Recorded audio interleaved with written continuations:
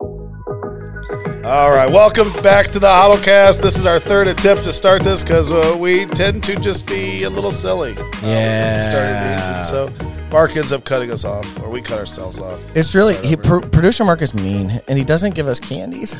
One day, maybe you'll use all of our. You have to earn footage. the candy. Yeah. Producer Mark is mean. Yeah, maybe you'll use our extra footage for different stuff. All right, let's talk about something. Let's talk about it. Last night, I watched Inter Miami versus the Philadelphia, I don't know, whatever they are, Fire. And I don't know, are they the Philadelphia Just to Fire? clarify for everybody, this is soccer. This is soccer. Yeah, the Philadelphia Union, I think. I knew it was sports. Something. Football for our So just so you know, listeners. Philadelphia hasn't lost since like last year's championship. That's impressive. And basically, Inter Miami is the last place team in the entire MLS. Then that was before Messi. Messi came. They got 5 football players that played with Messi over the years, and they went from being the worst team to the best team. They were up by the time I turned it on 3-0. They won 4-1. 3-0 is impressive. Messi scored a goal that I could have scored. Like it's like they're so afraid to play against him. For everybody who doesn't understand, in football, that's like 21-0. Yeah, like it's a lot. It's just more than that. 3-0 is a lot. So, Yeah. But he scored from like 26 yards out, and it just rolled in. Like it's like I don't even know what was happening. Like they're just so afraid to play him. They're like, this is the goalie's worst game he's ever had. This goalie's usually the guy was bad. Like, but it's Messi. So, but I don't necessarily like not everybody's soccer fans, football fans. Yeah. He's on an American team.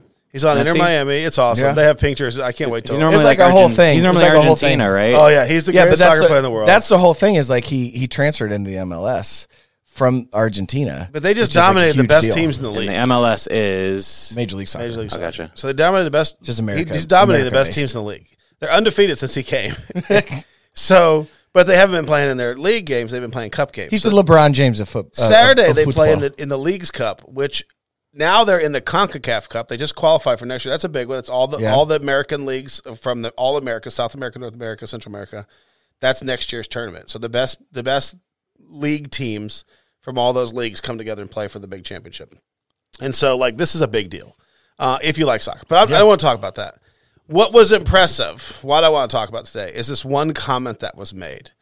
And the presenter was like, he said this, never before have I seen one man be responsible for such drastic change on any sport. The guy's like, I'm a huge sports guy. I broadcast all these sports. And he's like, not even LeBron James. LeBron James plays a sport where one man can change the game for one team. It's But 5 it's guys different on in the court. soccer. There's 11 guys on a team, 22 guys on the field. One guy normally can't make that big of a change. But Inter Miami has went from the worst place team, terrible, to arguably one of the better teams in the world now. And it's they brought some other players along with him, but they're all old players. They're all they're into their careers, so they're not in their prime, and they're just dominating. And Messi has scored a goal in every game. He's got like 9 goals. It's insane. So I want to make this comparison. Messi, being such an amazing athlete, has changed. Like Inter Miami's social media went from like hundreds of thousands to like 12.5 million, and this was like a couple weeks ago. They have more social media following now than the entire rest of all the other teams combined by far. Well, yeah. And it went overnight. They acquired Messi, and boom, it instantly changes. It's a drastic change for them financially, socially, internationally. It's going to give the sport as a whole and MLS. It's going to draw more attention to it from some of the biggest players in the world. It's insane what's happening right now. And I liken this to this. I liken this to like that's the impact that Christ had on the world. Like there were people that came in the world and made impacts, big impacts, like LeBron James. Like came in and made him like there were some emperors in Rome that made a big impact on history. We still talk about him, Julius Caesar. But what is happening with Messi in the grand scope of all of sports is insane right now. And I kind of think that's like what Jesus did to the world. Like Jesus came in the world, and he wasn't just somebody who changed things. He changed everything. He changed the face of all of it. And I do think this is going to change sports as a whole because it's going to change strategy. We're seeing some of this strategy being changed where you're going to see more leagues trying to do this and acquire the best players in different sports to try to get the best players. You've seen on a global scale. Like, yeah, you have it in football, but football is really a regional thing here in the U.S. But it just makes me think like how impactful one player has been in generations of really successful athletes. Yeah. It seems that Messi may go down as the greatest force to change sports. Which is crazy when you think about years, what Pele did to soccer. You look at Ronaldo, like and then you go, oh my gosh, one person has made such a big impact so quickly. And I love that comparison too. There's a pastor that we know. I don't. This is not a statement of fact. I'm just stating what another pastor stated. But he stated, even if the Bible didn't exist, I'd still believe in Jesus. I do believe this. I'd still believe in Jesus because of the impact that Jesus and what Jesus did in the lives of others has done for the entire world. Right? Like, even if you take that all out of it, I would still believe in Jesus because Jesus changed the lives of 11 disciples and one apostle so much that they went out and they literally changed the face of the planet. And I do agree with that. I think that's a great way to look at it. I mean, I think we would, had they not wrote it all down, it still would have been transformative. Exactly, because it changed people. Because it's like it changed people. So like you talk about, there's hospitals, there's schools, there's this idea that we should care for people that are lesser than. Like, that was not a thing. That wasn't a thing until Jesus came along. People didn't just take care of the poor and the sick and the needy. Like, that was not a thing. You just let them go. You let them die. Well, as the Bible was being written, as the New Testament was being written, there were plagues going through the Roman Empire. Yeah. Christians who had adopted Christianity, they stayed when everybody else left and they took care of the sick while all the Romans ran. Yep. And it was powerful. And it was transformative to the whole culture. Yep. Like, it's why Christianity spread like wildfire, because this is what they did for those who were lesser. They gave of their own selves. And that was as the Bible is becoming together. It's not even canon at this point. They don't even, these Christians had maybe one letter, two letters. They didn't have multiple letters. They had whatever was circulated. They didn't have a canon of scripture. Yeah, we're spoiled because we have these 66 books that have been put together and cross-examined and cross-hatched so many different ways. They didn't even have that. They had letters, right? They had letters from the disciples who had spent time with Jesus, and maybe some of them had witnessed Jesus. But so here's the difference. So they had the Holy Spirit. Like, the Holy Spirit was very real, living, and active amongst the disciples as they traveled over and did ministry. We saw Paul and the apostle and the disciples as they traveled. There were miracles, there were signs, there were wonders that they did, just like Jesus. So as they traveled throughout the Roman Empire and the Jewish regions, they were doing miraculous things. It wasn't the text that they were like, oh, the Bible said this, so I believe it. Like, they saw it. They saw the reality of it. And that was the craziness of the early church and the Holy Spirit moving amongst them. That's why I think it transformed the world. It wasn't, I think sometimes we put the emphasis on just because the Bible, we have the canon of the Bible, that didn't even come together for like 400 years. Like, when we have all of what we have now in its current form, they had pieces and parts and still would give their lives and die for Jesus. That's how transformative it was, on a scale of which I don't think we really understand how transformative the love of Jesus and the disciples and their ministry after he ascended to heaven, how big of a deal that was to the world. Well, I think we get snapshots of it. I do think we get snapshots of it. I just don't know that we understand the full gravity of what that meant to those people, because we've lived in a pretty moral, adjacent to moral society for a long time. And those are just things that are the commonplace now, right? But that is because of the impact that Jesus had on the entire world. Like, we don't realize we do not have any idea the benefits that we really have as a result of the lifestyle of Jesus and how much more barbaric and different the world used to be and what was acceptable. You could literally just, if you wanted somebody's land, you go kill them, bury their bodies, and take their land. That's literally what it was. Right, yeah. So, I mean, the idea that we would know that's wrong, that's morally wrong, like, that was established, in the Old Testament with the laws that Moses brought down, and it was affirmed in the lifestyle of Jesus. Jesus fulfilled the law and helped everybody understand exactly what the law meant, but then lived out this radical version of love that they'd not seen, that helped people understand, okay, he's serious about all this, and it just changed. And I think I think personally, and I'll just say this, I think when I see people who have genuine markers of Christian faith and the lifestyle and character of Jesus, it's infectious. It is. You see that and you go, oh my gosh, I want to be like that. You just see those people and you go, oh man. And I'm not talking about like celebrity pastors or anything like that. I'm talking about like regular everyday people. There's people in our life that we know. I'll give a shout out to Rob Freeman. Rob Freeman is one of the kinds of these people that will serve anybody and will go above and beyond to serve anybody and help no matter what's going on. And like, to me, I watch what Rob does and I go, man, I desire to have more of that, because that is a reflection of the Jesus Christ that he serves and worships and loves. And I go, I want more of that. And so I just think we see glimpses of that, and we see pieces from the people that are in our life that represent Jesus. But to the level that they got to see it, and it's amazing. Right.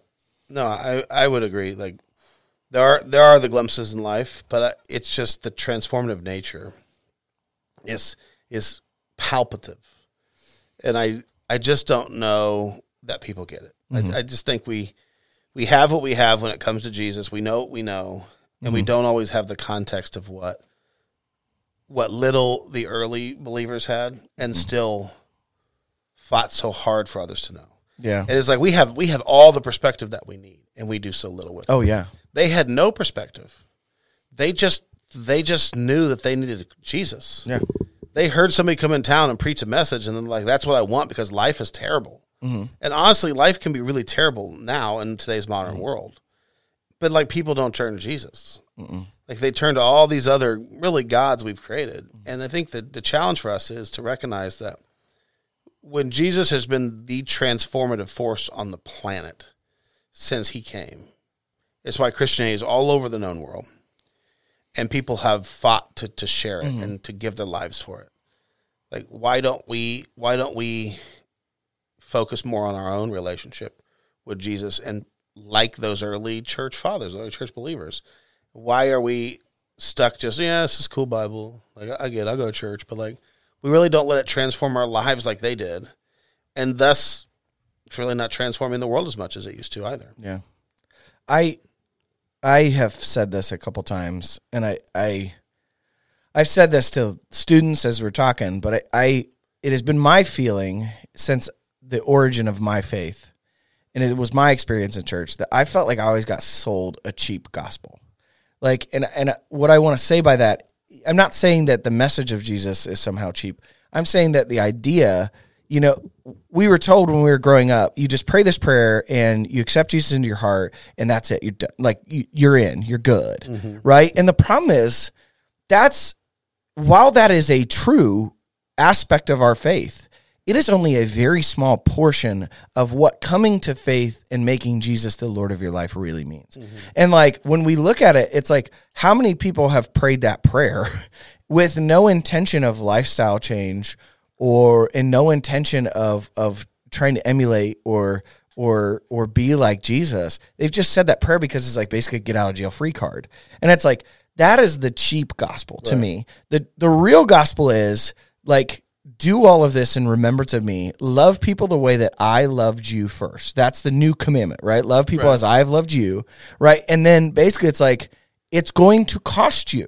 Like, I'm so tired of the idea of like faith being free. Like, yes, it's free in the aspect it doesn't cost you money, but it should cost you everything. It should cost you the way that you used to be, all the selfish desires that you used to have, the way that you used to want to live. Like, you should not want to live like that anymore because the love of Jesus has transformed your heart. Yeah.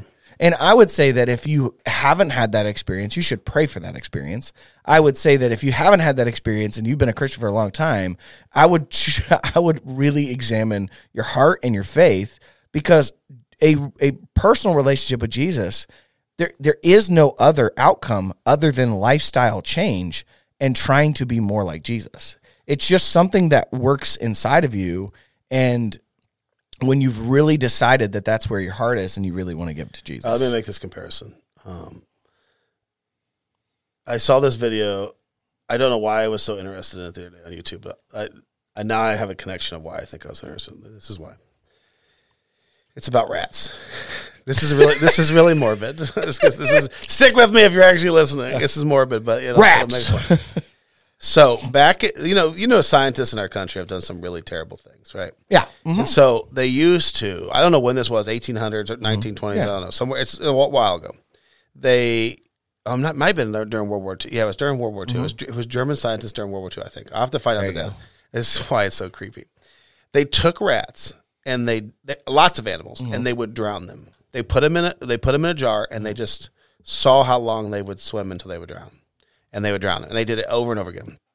And then they averaged out that rats will swim like 41 minutes before they drown, which is pretty impressive, I think, 41 minutes. But when they took the rat out and then saved it and then put the rat back in to drown it again, they had one swim for 81 hours. Because the point at which the rat realized it could get saved, it'll give everything. Yeah. And I think that's the problem we miss with Christianity. I might have to do a sermon on this. This is actually really good. This is actually really deep. Yeah. I'm like, this is going to be a great sermon. We were saved from that death. Mm-hmm. Jesus pulled us up out of that drowning water.